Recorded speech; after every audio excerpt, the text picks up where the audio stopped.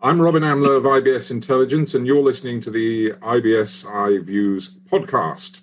With me is Samir Khan, Managing Director, Asia Pacific for Codebase Technologies. We're going to begin by talking about open banking in Asia, Samir. What's the framework out there at the moment? What's the regulatory framework?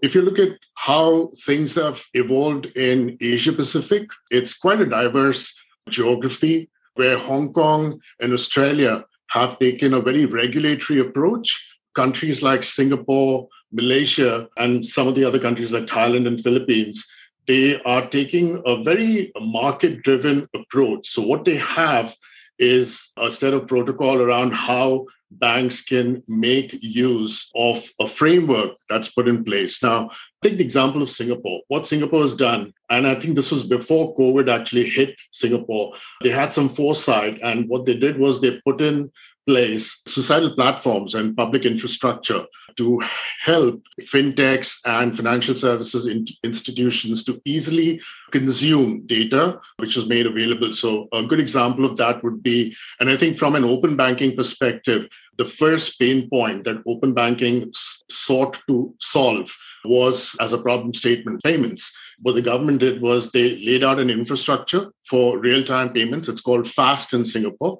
And what banks or fintechs or any payment company had to do was integrate themselves to that platform using APIs and make payments seamlessly available through any channel, be it mobile, be it in the internet, within non-banking entities, banks, customers, rather seamless. And Monetary Authority of Singapore, for example, is 4 regulators rolled up into one. They govern on not only the banking industry, but insurers, mutual funds, and so on.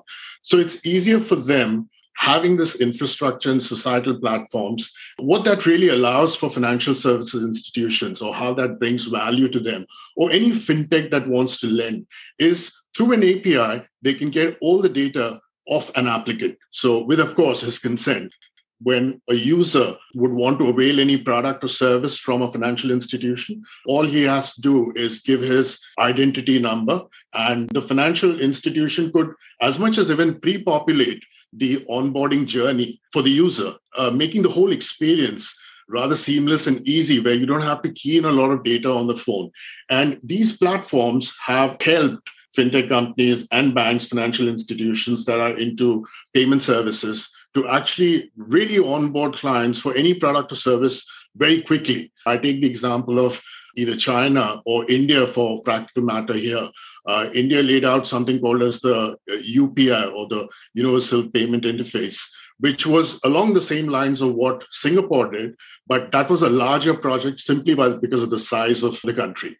You asked, what's the thought process around regulation here?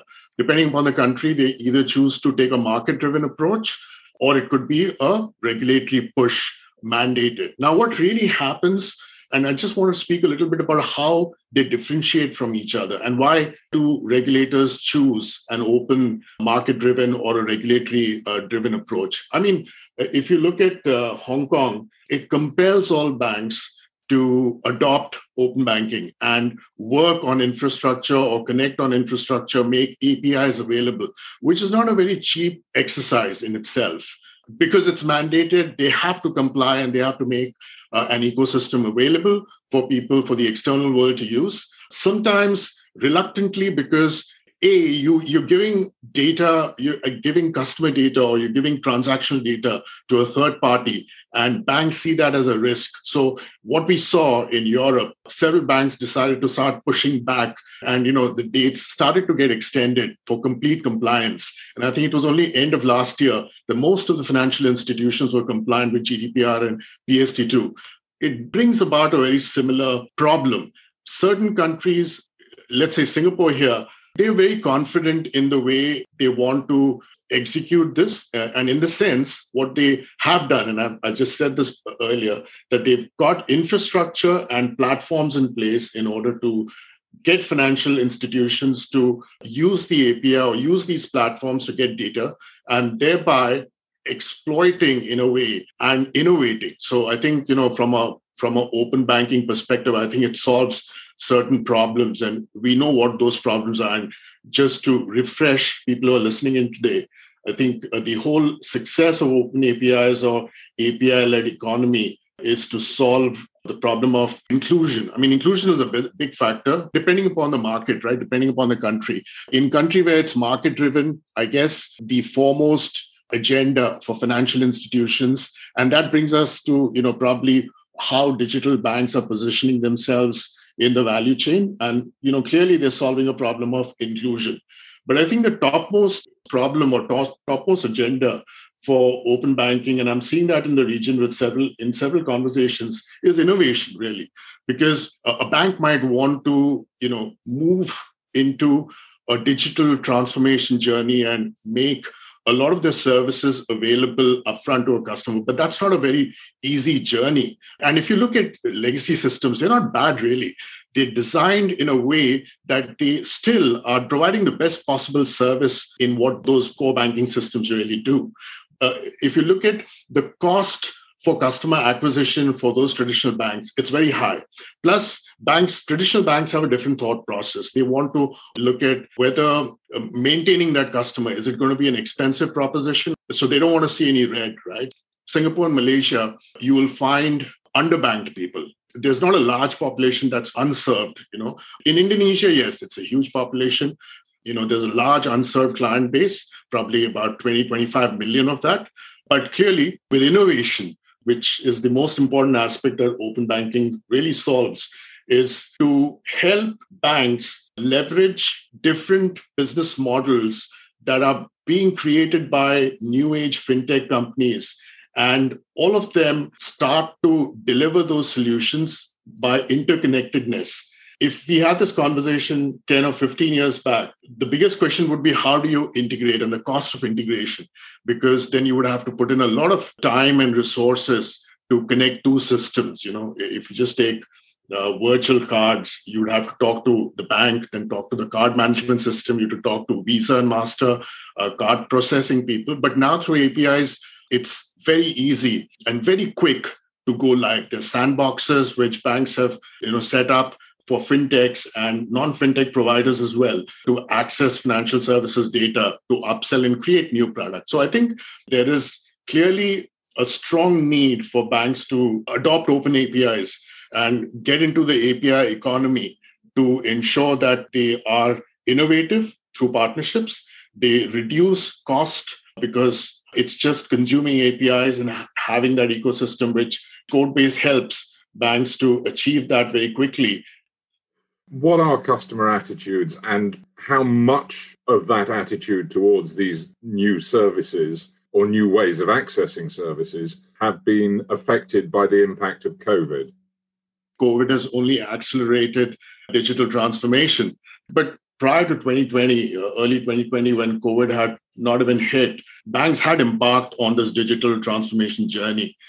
Customer acquisition for a bank is a very important indicator on a month-on-month basis. The leadership is always reviewed on how many customers they're acquiring. The process is very complicated. There's a lot of friction. With COVID, there was no chance of having friction in these interactions, right? So no branch visits, no proof of life checks. Everything had to be made available remotely. We are an aggregator of enabled services. So we have 470 plus APIs that can actually completely build a neobank. What is a neobank? Probably a neobank, in my mind, is a bank that does not require a regulatory license. They don't need a banking license. They ride on a bank's existing license. So they're a digital arm. They can be completely branded differently. If your business proposition is to become the next LexisNexis, you need the infrastructure, and Codebase becomes the right place to go to get that whole stack rather than build everything on your own. You mentioned a couple of the ways Codebase itself is offering solutions when you were speaking a moment ago. Where's the company driving towards? What are the key solutions you're working on now? From an Asia-Pacific perspective, there is onboarding, and I've spoken a lot about that today, and seamless onboarding. We call it instant onboarding.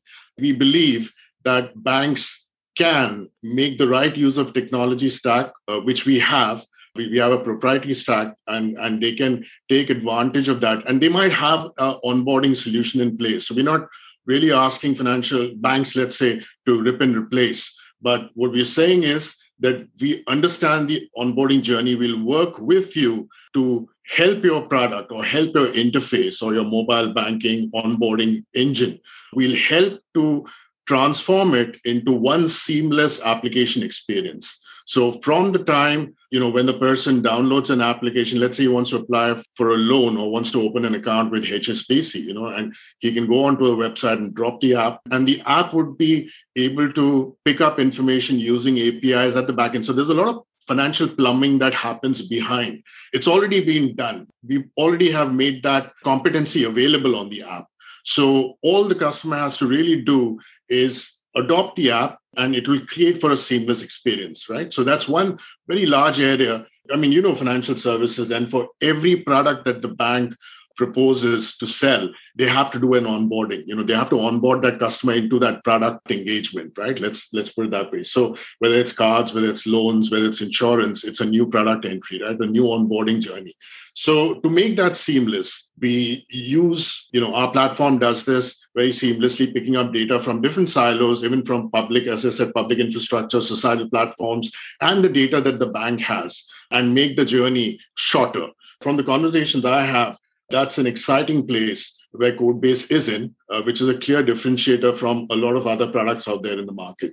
I spoke about open APIs, and what Codebase has as is a platform called Fintegrator, which is a collection of, at this stage, we have about 470 plus APIs that actually do everything for you.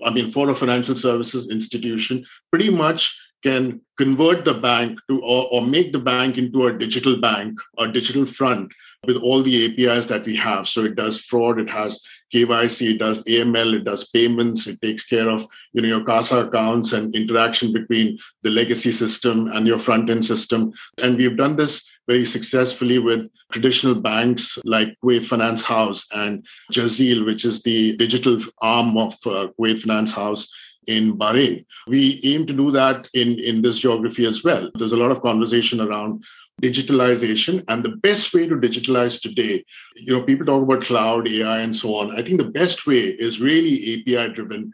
We target, in internal conversations, we speak about, the team says that we should be ready with more than 800 APIs by the end of the year. That's an enormous amount of effort that Codebase is putting in so that the bank does not have to create their own teams and start building those APIs. So all they have to do is talk to us, and we can create the entire innovation lab for them so that they can exercise these APIs and see how they could create new products and services, onboard people very quickly, seamlessly, and really show the power of digital innovation, which is what we do best. Samir Khan, Managing Director, Asia Pacific of Codebase Technologies, thank you very much.